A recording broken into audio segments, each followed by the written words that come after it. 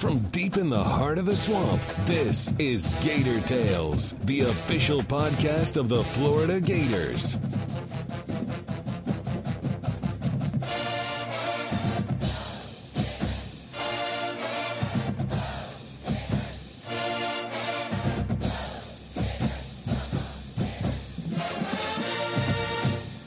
Welcome to Gator Tales. I'm your host, Adam Schick.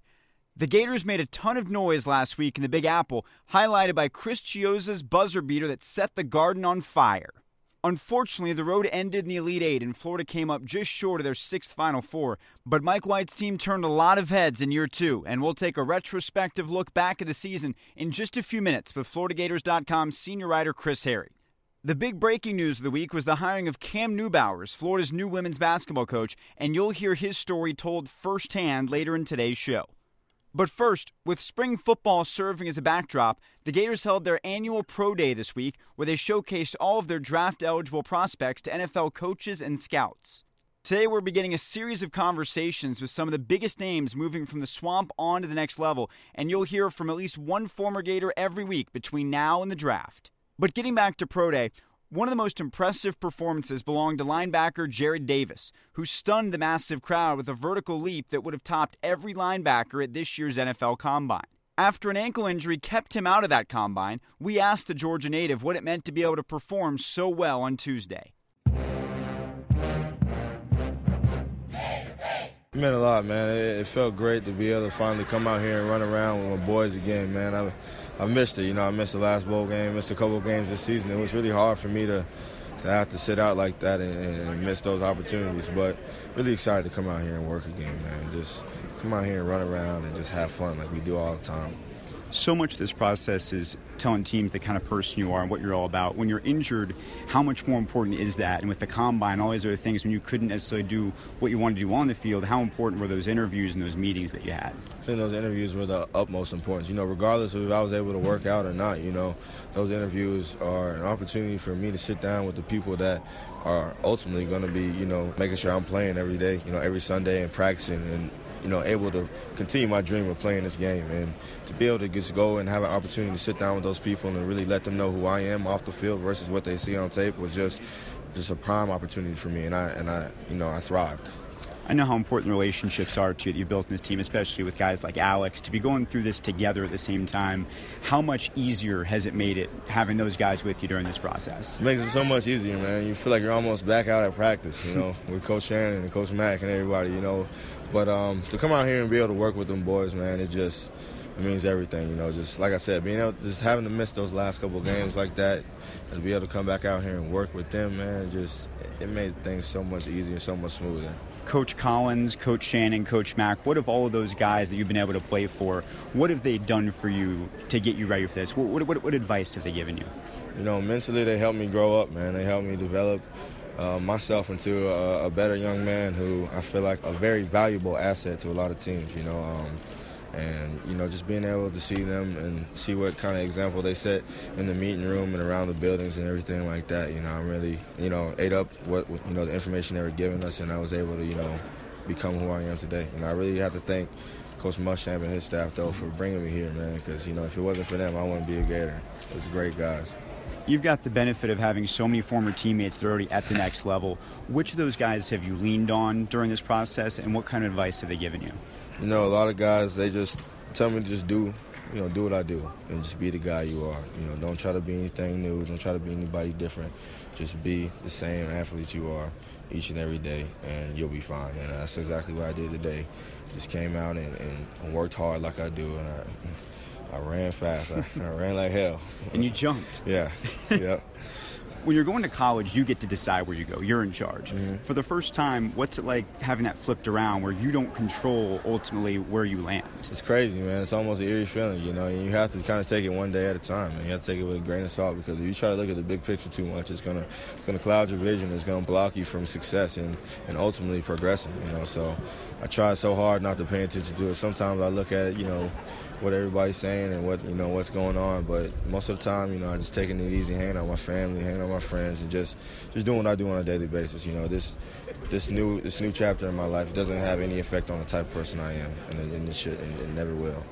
What's draft night going to be like for you? Have you thought a lot about what you're going to do, what you're going to be thinking? It's going to be exciting, man. I'm going to be with my family where I've been my whole life, just staying home and relaxing. I got a phone call to head up to Philly, but I appreciate the opportunity to be able to come up there and sit with those guys. But I'm going to stay home and I'm going to spend the time with my family. I watched the draft at home. I know what it looks like. I know what it feels like. And, it's been exciting every year. I watched that at home, so hopefully it doesn't let me down this year. Now that your Gator career is behind you, what do you take away? What do you remember most about your time here at Florida? Just, the progress, man. Being with my guys, man, and just, actually yesterday I took a, stroll down memory lane, so to say. I went down through Fraternity Row and just went over there by the Springs and went by the Keys and everything like that. Went down by Lake Alice, just driving around and seeing what it's like. And seeing what it was like to be out here. And it's been so fun, man, just to be back on campus and just feel the energy of being a Gator once again, man. Well, wish you luck wherever the next level takes you. Thank you, Jerry. Thank you so much. It's never easy when a season comes to an end sooner than you want it to, but in the case of the NCAA tournament, 67 teams go through that process at some point between mid-March and early April. The Gators were so close to returning to the Final Four, but instead it's South Carolina representing the SEC in Arizona. While the disappointment is inevitable, we talked to Chris Harry about the run and what it means for the program going forward. It's funny, just some Twitter mentions and what have you about some people saying that's probably as good as they've felt in a long time about the end of a basketball season. Maybe that's because they think the program is obviously pointed in the right direction now, and after 2 years under Mike White. You don't want to say the team overachieved because you always achieve what you achieve. That's what you are. And at the same time, Florida was a 4 seed and, had a chance against a 7 seed, the South Carolina Gamecocks, who they had beaten just, I believe, less than 3 weeks earlier. But I think we found out that South Carolina is one of those teams that just got hot at the end of the year. They have one of those players that can take you on a run in Sendarius Thornwell. I think one of the most underrated players in the country. But if you look at what that team was able to do, I don't know what people's expectations were. I don't know how positive expectations were at them heading into the postseason, given the way the regular season ended with the back-to-back losses to Vanderbilt. Mm-hmm. But Florida played terrific basketball, obviously, in the regional in Orlando, and then just played one of the great games in program history against Wisconsin. They certainly weren't perfect in it, and by rights, they probably should have lost that game. People will say it was a lucky shot. I say it was a great shot. It's one of the greatest shots in NCAA tournament history. If you consider what Chris Chiozza had to do in taking the ball and going, he's one of the fastest guys end-to-end in the country to begin with. But being able to do that through that Wisconsin defense, setting his feet and launching and putting that ball through the basket bottoms, it reminded me of the Tyus Edney shot in 1995 at UCLA against Missouri. But, I mean, if you think about it also, the only reason Wisconsin's in that position is because they hit a pretty lucky shot with 2.5 seconds left to go in regulation. But I don't think anyone walks away from a 27-9 season, second place in the SEC, run to the Elite Eight, feeling cheated in any way. Florida is in good hands with Mike White. They're going to have a pretty good team next year, I think. And it'll probably be very similar to this year's team in that they'll have some maturing and some growing and some developing to do along the way. But they know how to do it now. They have experience in the postseason, successful experience in the postseason, which is something that this team, you wouldn't have said about this team going there. They're inexperienced. Wisconsin has a lot more experience than they beat Wisconsin. But kudos to the Gators for how they finished strong, and there's a lot to look forward to now. When you look at this whole season now and put it together, what do you think are the biggest areas of growth? Where did you see the greatest strides from year 1 to year 2, and then how does that translate to year 3? Yeah, it's not even close. It's in team-first thinking. Every player from top to the bottom talked about that, whether it was Casey Hill or Devin Robinson or Chris Chiozza. All of them talked about how guys were playing with an element of agendas last year. And for the good of the team, they had to start thinking otherwise. And I go back to a moment at Mississippi State where Devin Robinson was just having a miserable offensive game. He was also on his way to grabbing 10 rebounds. And they were just trying to get him going because they knew he was frustrated on offense, but they were winning the game. And one of the assistant coaches was, hey, D-Rob, what can we run right now to kind of get you going? He goes, I'm good, coach. I'm good, coach. We're winning the game. Let's just go. and he ends up with 0 points and 10 rebounds in a game, I believe, or 2 points and 10. Or might have hit a couple free throws or something. But that's maturity, that's development. Devin Robinson admitted last year he had a little selfishness to him. Casey Hill the same way. Chris Chiozza had a moment earlier on in the season where he just wasn't playing very well. He wasn't necessarily looking at himself as much as he should have been, and he got a talking to about it, both from his coaches and actually from his parents. And he went and had a sit-down with Mike White and emerged from that, and he was phenomenal for the rest of the year. And I'll be honest with you, the coaches this year were looking to next year wondering, we don't have any stability at point guard. Is anyone saying that now? Knowing that Chris Chiozza is going to be handed the ball. He's not only an experienced point guard, he's a guy who's been productive, successful. He's hit a big shot, obviously, and he's emerged as a leader in the locker room. And he'll be the front man, if you will, the Mick Jagger of this team next year, the face of the team, I would think, because of that shot. And there's some other things that have to happen, whether or not, we don't know what's going to happen with some of these other players. There's always attrition in the offseason. I believe Kayvon Allen will be back. He had a pretty good game at Madison Square Garden Friday night. Started off, I believe, 1 of 8 and 2 of 10, and ends up with 35 points, the most ever scored by a Gator in an NCAA tournament. But, he's back. Jalen Hudson, a player you haven't seen yet, Adam, a transfer for Virginia Tech. I think he's going to lead the team in scoring next year. Wow. And that's with the leading scorer coming back. So you're going to have to account for a wing guy in the front court. He's a 6'6", maybe combo guard forward, and Kayvon Allen. The Gators are going to be an exciting team next year with Chris Chiozza in the backcourt. And then, of course, we got to see what happens with Kavaris Hayes will obviously be back. John Igbunu and Devin Robinson obviously can come back for their senior year, but I think they have some decisions to make on some of those things. Igbunu coming back from an injury, and Devin Robinson, like he did last year, will test his stock relative to the NBA and playing professionally somewhere if it comes to that. You mentioned Jalen Hudson. That's almost an additional member of your recruiting class because he's coming off a transfer year. But you've also got a really highly rated class coming in of freshmen that are going to be very productive. Yeah, ESPN has Florida's incoming freshman class ranked 10th in the country. It starts with DeAndre Ballard. He's a 6'6" guard from Atlanta. Mike White likes big guards. That's a big change, too, from what we've seen. It's absolutely a big change. Billy Donovan was okay with small guards because he was one. Mm-hmm. And he won big with small guards, whether it was Torian Green, Irving Walker, or going back to Eddie Shannon, and he was okay with that. Mike White wants some bigger guys. He wants length. He wants to eventually be a team that presses every possession. That won the case with this team. All right, so there's DeAndre Ballard. Next, you have a front court player, Chase Johnson from West Virginia. He's about a 6'8", 6'9", real athletic vertical leaper, decent three-point shooter. I would say he's a developmental player, but a guy who will play next season. He's not a guy you just know he's going to come in and redshirt right away. And then you have Isaiah Stokes, who's the brother of Jarnell Stokes, who played at Tennessee, so Gator fans will be familiar with him. And he's about 6'8", probably in the 280-pound range. Wow. He's coming off ACL surgery. He hurt himself in January down at playing at IMG Academy. So in essence, assuming John Igbunu comes back, I didn't mention Dante Bassett, a guy who sat out. He had surgery. He got hurt, did something to his foot, a stress fracture in his foot last October. He's coming off surgery.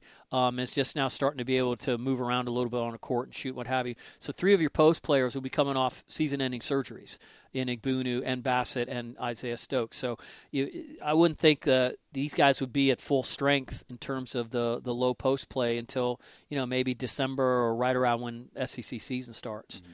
But it's an intriguing collection of guys coming back. I can mention Keystone. I can mention Gorjak Gak, who certainly got a lot more minutes in the NCAA tournament, and Eric Hester, the guard, who showed up every now and then, didn't play a lot down the stretch because, if the Gators were going to play 3 guards and they did a lot, he wasn't going to be one of them. Mm-hmm. If there is some attrition going on, they'll sign somebody else, maybe look for a grad transfer if it depends on how many openings they have. But here's the thing, Adam. They have momentum on the recruiting trail now. Sure. I think something that was used against them in recruiting was, who's this guy? He's never coached an NCAA tournament. Right. Well, now he's coached 4 games, and he's got a .750 winning percentage in NCAA play, and people saw what Mike White is capable of and what the Gators are capable of. So there is momentum on that front as the Gators head into the offseason. No team looks the same from year to year, and Florida loses not just some seniors but some critical components to this year's squad that are going to have to be replaced next year. Yeah, you look at the 4 seniors that are exiting: Casey Hill, Justin Leon, Canyon Berry, and Skylar Rimmer, the walk-on.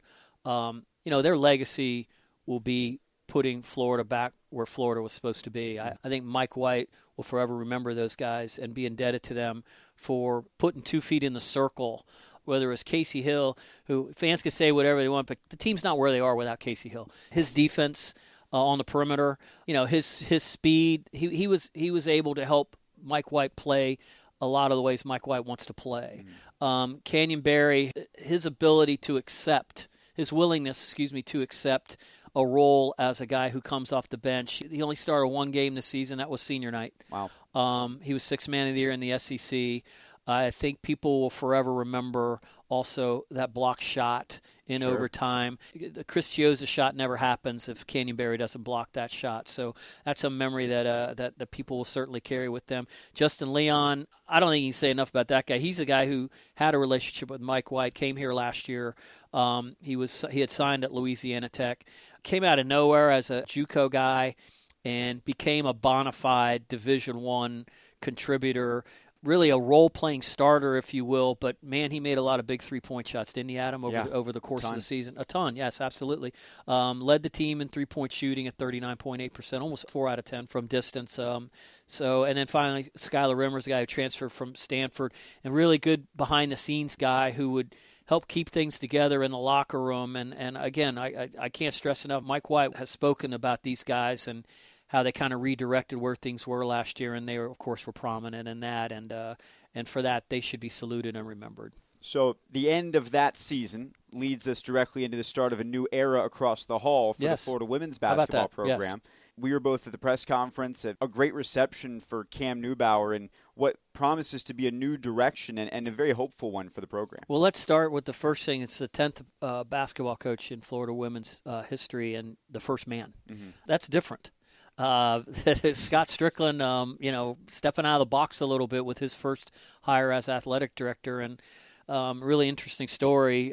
People probably have already read about it, or if they watched the press conference. Scott Strickland unearthed obviously a gem in Vic Schaefer and bringing him on at Mississippi State, and now they're in the Final Four. They were the worst team in the SEC. They were the worst team in the SEC, and now they're in the Final Four 5 years later. Mm-hmm. So obviously he has an eye on that, or at least was able to talk to some people that when he went looking for a successor to Amanda Butler. But he told the story of how Mississippi State was hosting that one of their regionals last year, and he got to see Belmont play Michigan State and saw this young kid on the sidelines, how animated he was, how into the game his players were on the bench, and how he conducted himself after a close loss to Michigan State. And he said, "Man, I'm gonna file this guy away. If anyone ever calls me up and says they're looking for a women's basketball coach, I'm gonna maybe mention this guy." Well, lo and behold, he comes to Florida. He's looking for a women's basketball coach, and one of the first calls he makes is to Nashville and Belmont University, and here comes Cam Newbauer, a kid. He's 38 years old. A kid to you. He is a kid to me, absolutely. But he's same age as Mike White when he got here. Mm-hmm. He's from Indiana, so he has basketball in his blood. Coached for men at Siena, coached men at Georgia, then moved over to the women's side under Andy Landers, a Hall of Famer on that in that sport. And then got a head coaching job at Belmont, and the last 2 seasons, the NCAA tournament. Had the second longest winning streak in the country this year. I wonder who was first. Not sure, but they may be on the verge of hoisting another championship trophy. Like, what is it, the 17th in a row or something like that? It's a lot. Yeah, but they may never lose again. But Cam Newbauer doesn't have to worry about that. What he has to worry about is he inherits a team, and obviously, Adam, you were there for every game. 15-16 team, 11th in the SEC. Under scholarship right now in terms of roster and what have you. So he's got some things to do relative to digging in and reestablishing culture, reestablish inroads in the recruiting trails, not only in Florida but in the South. Mm-hmm. And 4 teams from the state of Florida, Adam, obviously made the NCAA tournament, and the University of Florida wasn't one of them. And I imagine expectations would be for the Gators to be in the NCAA tournament. Mm-hmm. I imagine that's going to be Cam Newbauer's expectation also. And we watched that press conference together, and he's an emotional guy, and he didn't hide it at all. And you just got a sense it was different. And I think, like I said, things need to be different. I talked to Haley Lorenzen, who's very easy to talk to, by the way. Yes. She thought it was different too. And she said, obviously the guy's very emotional. She goes, but she said it's kind of cool that this guy is willing to show his vulnerability to people he doesn't even know right away. So to me, that sounded really genuine, and maybe they can get a connection going pretty quickly, but this is going to be about relationships both in that building and beyond. And he has to go out and get players and start establishing some base here for success. And like he even said, get people in the O-Dome. Yes. And he wants to be a ringmaster on that front. Everybody sees he's going to invite him. He got a congratulatory call from Steve Spurrier, who is a big women's basketball fan. He became a huge fan of Dawn Staley and her teams up at South Carolina. And he goes, I can't believe Steve Spurrier called me. I mean, a ball coach called me. But I had to tell him. He goes, I'm saying I'm sorry now, Coach Spurrier, because I'm going to be bothering you to come to our games. So you will hear from me again. Yes, absolutely. So like a preemptive apology, if you will. So a fresh face, a fresh look, a man coaching women, just a different era of women's basketball. And like you said, we're closing out one over there on the men's side. Exciting to think about what happened this past year and where it's going. And then on the other side, exciting to think about the new direction and what may come of all that. The news never stops, even when the seasons do. Thank you, Chris. I always say the off season is always on. Yes, it is. Thank you very much, Adam. Yes, it is. As Chris and I just discussed, Cam Neubauer is the first male coach in the history of Florida women's basketball. But as you're about to find out, he's defined by much more than that. We had a chance to sit down with the enthusiastic new coach the day after his opening press conference and talked about his life, his path, and what he sees for the future of the program. Yeah, I'm from Fort Wayne, Indiana originally. Grew up for the first 12 years or so in Auburn, Indiana, just a little north of Fort Wayne. My mom was always an administrative assistant, worked in a dentist office, worked for a school system. And my father was a manager of North American Van Lines. And they actually ended up getting divorced when I was in third grade. And they both remarried years later. And I've been amazingly blessed with their new spouses of 20-plus years for both, 25 years for both. And my dad actually went on and had my two sisters, my stepsisters, with my stepmother Cheryl. My mom and Bill did not have any children. And then I've got an older brother, Josh. He's 3 years older than me. So that was kind of our family growing up. And Fort Wayne, Indiana was where I ended up going to high school. And then I went to college for 1 year outside of Detroit for a year and played basketball at a small NAIA school. And then transferred back home to IPFW, Indiana Purdue, Fort Wayne is what it used to be called. And coached high school my last 3 years of college. And that's kind of where I got the coaching bug. So what first got you into it? What made you think, I want to start coaching, especially after you played for your first year in college? I had a high school coach, middle school coach, mentor who actually coached at PK Young back in the day down here before. Bringing it full circle. Before he actually coached me, he had moved down here and coached at PK Young. And so he comes back to Leo High School, where I went to school, and coached me and had a profound impact on me with the impact he made in my life through the platform of basketball. I'd have to say that that's kind of what really helped me start to see what working with young people could be like.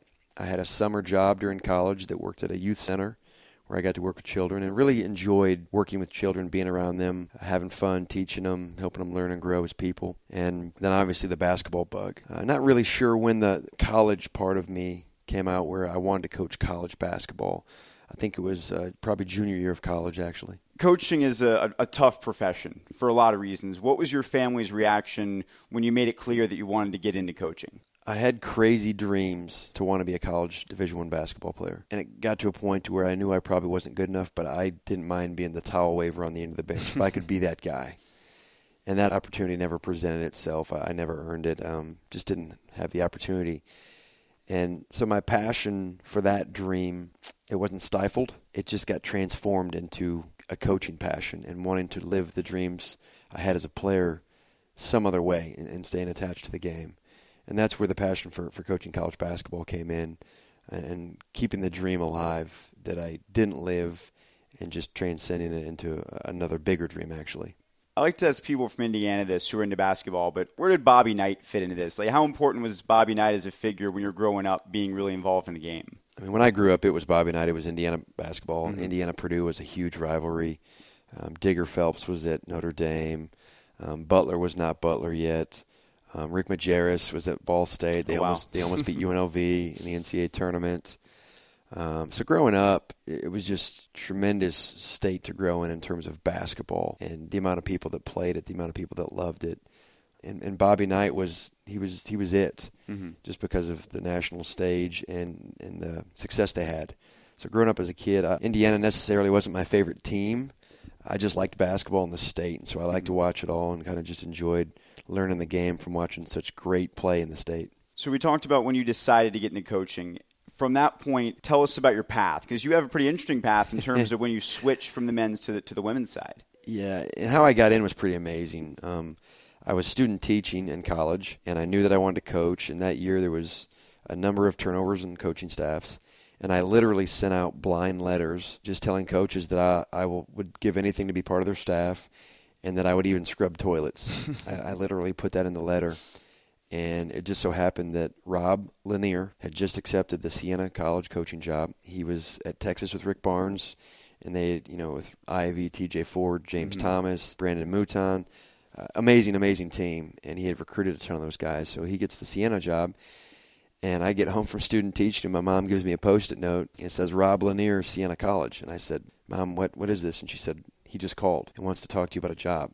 I was flabbergasted because we had just had a conversation 2 weeks prior to that to where my mom asked the difference between Division I, Division II, Division III. And I told her, I said, Mom, I'll explain it to you, but you really don't need to know because I'm not going to be at a Division I school. I don't have a big name on my resume. I didn't play major college basketball. It's probably not in the cards for me at this time. And oh, me of little faith is what I learned then. And I called Rob. And he told me he was creating a director of basketball operations position that was strictly voluntary. And I drove out there 12 hours that Friday. One way, 12 hours? Yeah, my father and I. Wow. I got done student teaching. I drove straight home, picked my dad up at about 3:30. We got in the car. We drove all the way to Albany, New York. We got to a hotel at 2:33 in the morning, went to bed, and was on campus at 9 a.m. We got done at 6 p.m. that night, and we drove all the way back. Oof. And that was my first taste of Division I college basketball, what it looks like, what a staff looks like, what the facilities look like. And I had no idea. I had no idea what it was about, what I was getting into. But I fell in love, and I immediately started working them to hire me. I started making newsletters and sending them. My mother is an incredible baker. She even baked her famous cookies and sent it to the coaching staff out there. What kind of cookies are we talking about? Chocolate chip oatmeal. Oh, wow. She makes snickerdoodles. She makes peanut butter. It's like she makes DoubleTree butterscotch. cookies. Oh, yeah. She does it right. It's funny when she heard about this. She called me and she says, "Is there anybody I need to send cookies to?" It's like, no, we're okay now, Mom. We got high enough. We don't need that anymore. And after some time, and what was funny was there was a guy on Coach Donovan's staff here that was trying to get the job with Rob as well. I'll never forget. It was kind of the two of us, and I was terrified because Billy Donovan's calling for you. Sure. But you have your mom's cookies. Yeah, so right. There's that equalizing right. factor. And it just so happened that the opportunity came to me, and I moved out there and worked for free for 2 years. Our second year, I was there. I lived with a 63-year-old woman to make ends meet. But it's what I had to do. Mm-hmm. It's what I had to do to get by, and it's what I had to do to be in this profession. And my first year there, we make the NCAA tournament. We win 4 games in 4 days, and we go and we win the play-in game. And we play number 1 seed in the entire tournament, Maryland, in D.C., who won the entire tournament that year. So my first year was a complete godsend in showing me on what can happen, and it really opened me up to a complete new passion for what it entails and what it can become. So just amazing opportunity, and how it played out was incredible. So how did you make ends meet, working for free for 2 years? I worked summer camps. Once I would go to University of Texas for a couple weeks and work their elite camp, work their overnight camps. I went to Duke, worked their camp. This was back when college coaches could work any camp. So I would go to Eastern Invitational in New Jersey. I would go to 5-Star, where all the recruits and people were, and you could actually get to know players and recruit them as well. And I was kind of a miser with my money. I went out there with X amount of dollars in my bank account, and I never got below that because I didn't spend money. Mm-hmm. There was people up there that were gracious enough to provide meals for me and take me in. I did get a meal plan. Norm was the man at Siena, and he probably still runs the cafeteria today. But he took care of me with the meal plan, and that's humongous. So I literally ate every meal in the cafeteria. And then living with some people where I could live for almost rent-free really helped. But it's what I knew I had to do, and never really realized how foolish and ridiculous it was. And you talk to 24-year-olds, 25, 26-year-olds today, and they want the world. They want the $60,000, $70,000, $80,000 job immediately.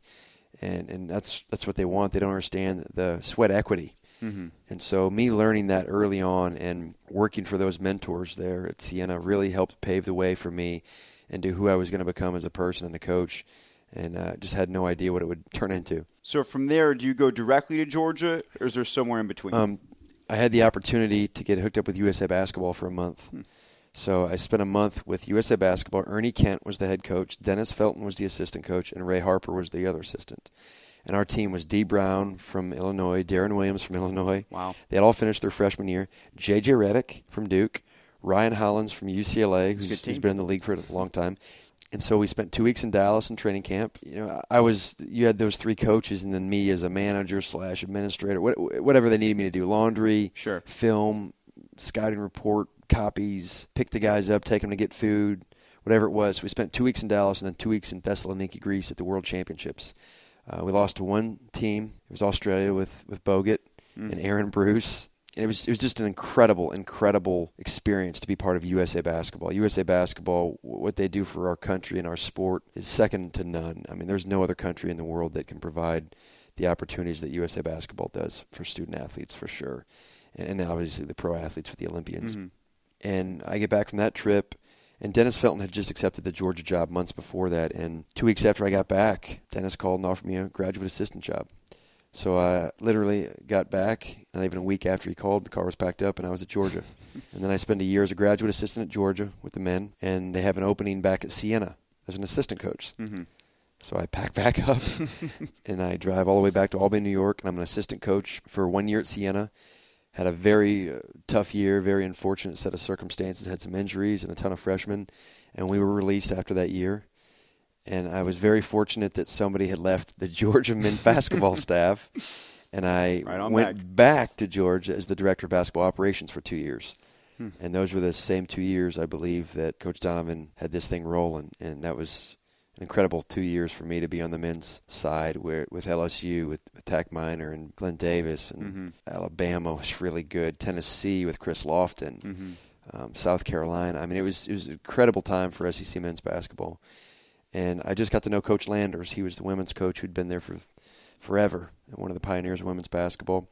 Got to know him, became really good friends, and he had approached me about just a blind question one day. Would you ever want to coach women's basketball? And I said no, I don't think that's a passion for me. And my sister, who ended up playing at Indiana University, was being recruited. So that kind of helped me learn about the women's game and become more interested when I saw her recruitment. And so then a little while later, a year or so later, Coach Landers had an opening on his staff, and I jokingly said to him, "Hey, man, you still want to know if I want to coach?" And I was kidding. He was actually like, "Yeah, you know what, if you're serious, let's talk." We sat down and talked, and the rest is literally history. You're on Coach Landers' staff at that point. What do you learn from Coach Landers that leads you down your path? I learned everything. You're talking about a man of extreme integrity and character and loyalty to his young ladies on that team and to the program and to the University of Georgia and to women's basketball in general. So he helped me kind of learn how to manage myself, my demeanor, how to recruit, how to organize recruiting, how to organize practice, how to organize a season, how to game plan strategically, how to scout. So when I say literally everything, I mean everything. And at the same time, life lessons. I met my wife while I was on his staff, and going through the process of getting married and starting a family, managing your money. He's just an extremely wise man with all his experience in so many different things, especially as a basketball coach and a person.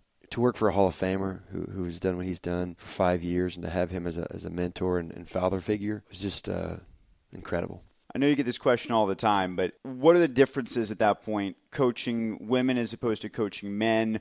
Are there advantages to having a different perspective? How do you sort of view that topic? I think there's definitely advantages. Coaching's coaching, but sometimes I think the relationship piece is a little different. And my personality is more geared for women's basketball because I'm goofy. I like to have a lot of fun.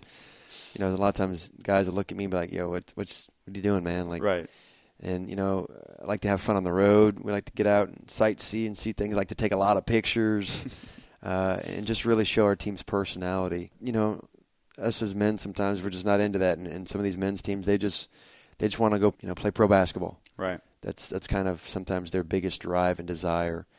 Whereas women's basketball, yeah, we got a lot of them that want to play pro basketball and be great, but at the same time, personality and relationship-wise, I think it's a little different. I don't want to say it's more fun, but it's just different, and it's helped me become a better husband.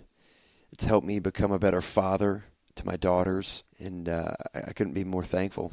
When you get your first head coaching opportunity at Belmont, what was the process like of turning that program around and trying to put your spin on it, doing it for the first time? You always have a vision for your life, for what you want to do career-wise, for what you want to do family-wise. And it's no different when you start a program. You have a vision for who you want to try to become. And the vision's not the hard part, because you can think pie in the sky and come up with anything you want, all these grandiose ideas. To try to live it and to try to sell it, it was challenging, and to get everybody to buy into it. At Belmont, it wasn't hard to get buy-in from the staff on campus in terms of the administrators, the professors, the faculty. Mm-hmm. It wasn't hard from the athletic department to jump on board, because you look at what Rick Byrd has done there in his 31 years. It's amazing what he's done. 5th winningest active coach in the country right now. And so I knew that it had been done. I knew there was a model there. And he became a great mentor for me. And there was so much buy-in from the entire community there to wanting women's basketball to be better. Academics, second to none. Facilities, campus, the city. A lot of parallels with here, if you ask me. Now, the city's a little different because it's bigger, but in terms of how great the city is and the opportunities and the people, it's right on par with here. So all that really helped me see that if we could get people to believe and to incrementally show them what we were trying to do, that it could happen.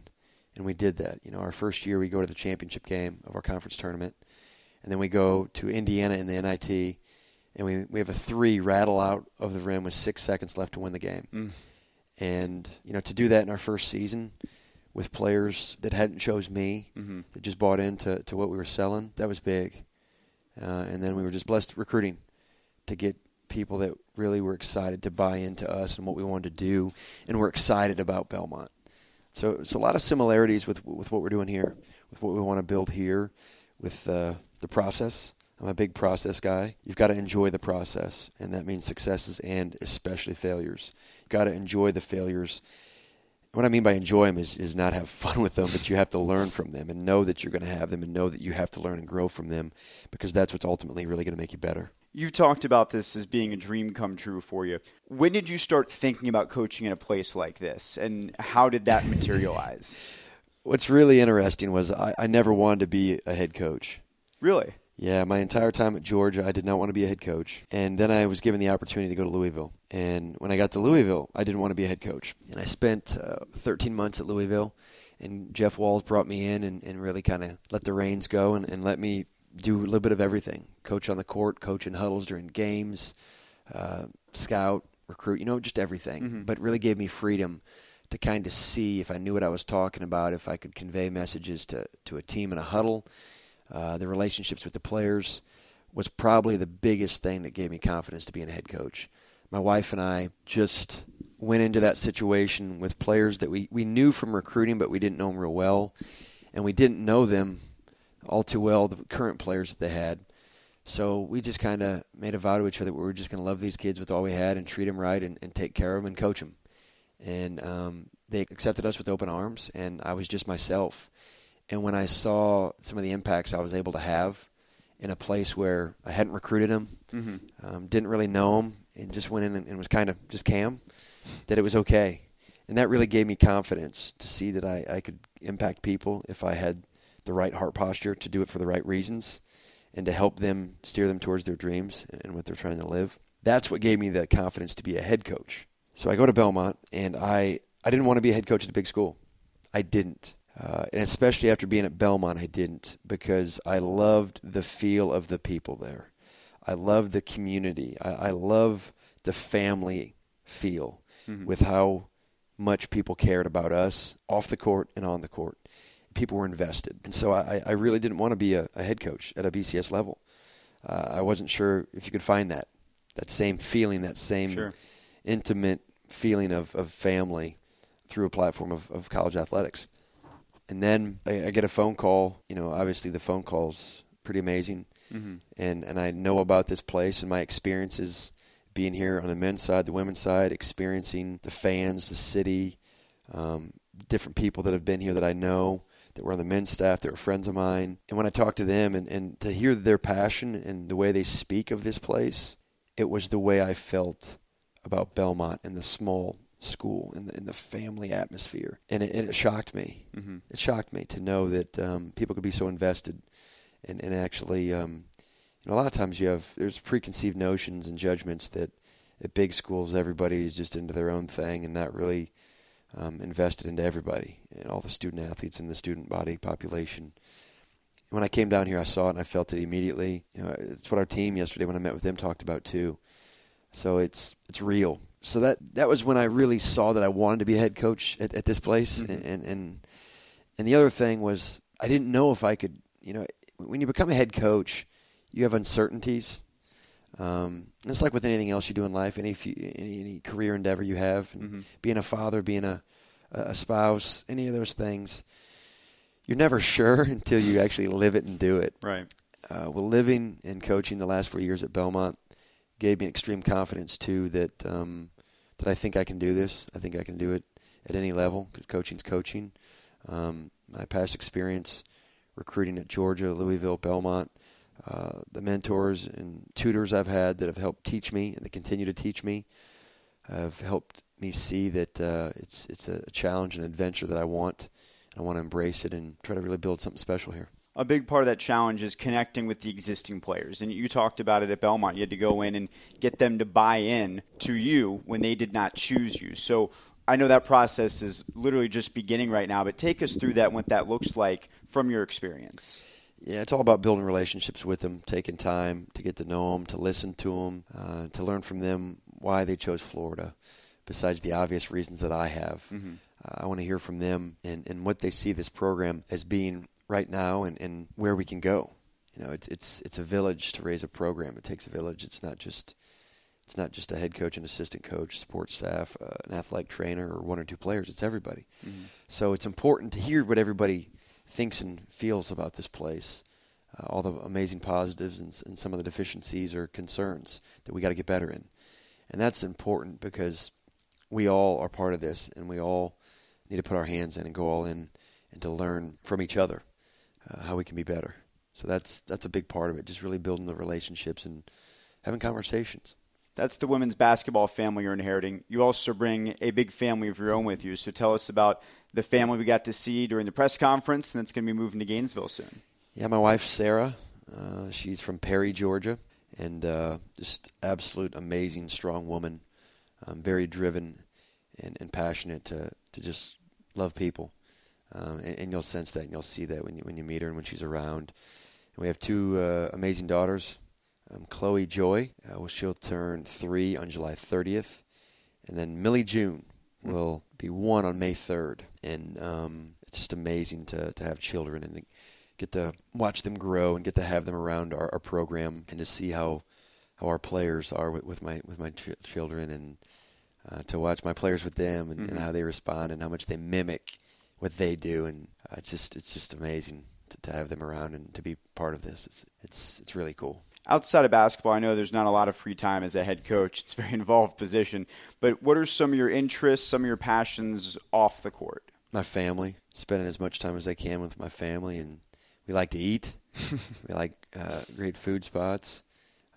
Taking the girls to the park, taking Frank the Tank to the dog park. Frank the Tank. Yeah, Frank's the man of the house. I'll tell it like it is. Very little dog, so Frank the Tank does not do him justice. He's what kind of dog? He's a poodle, but he does not look like a poodle. A poodle named Frank the Tank. Yeah, it's the man. I love the irony. It looks kind of like Benji. Do you remember Benji? Yeah. Like kind of raggedy, like Benji. Okay.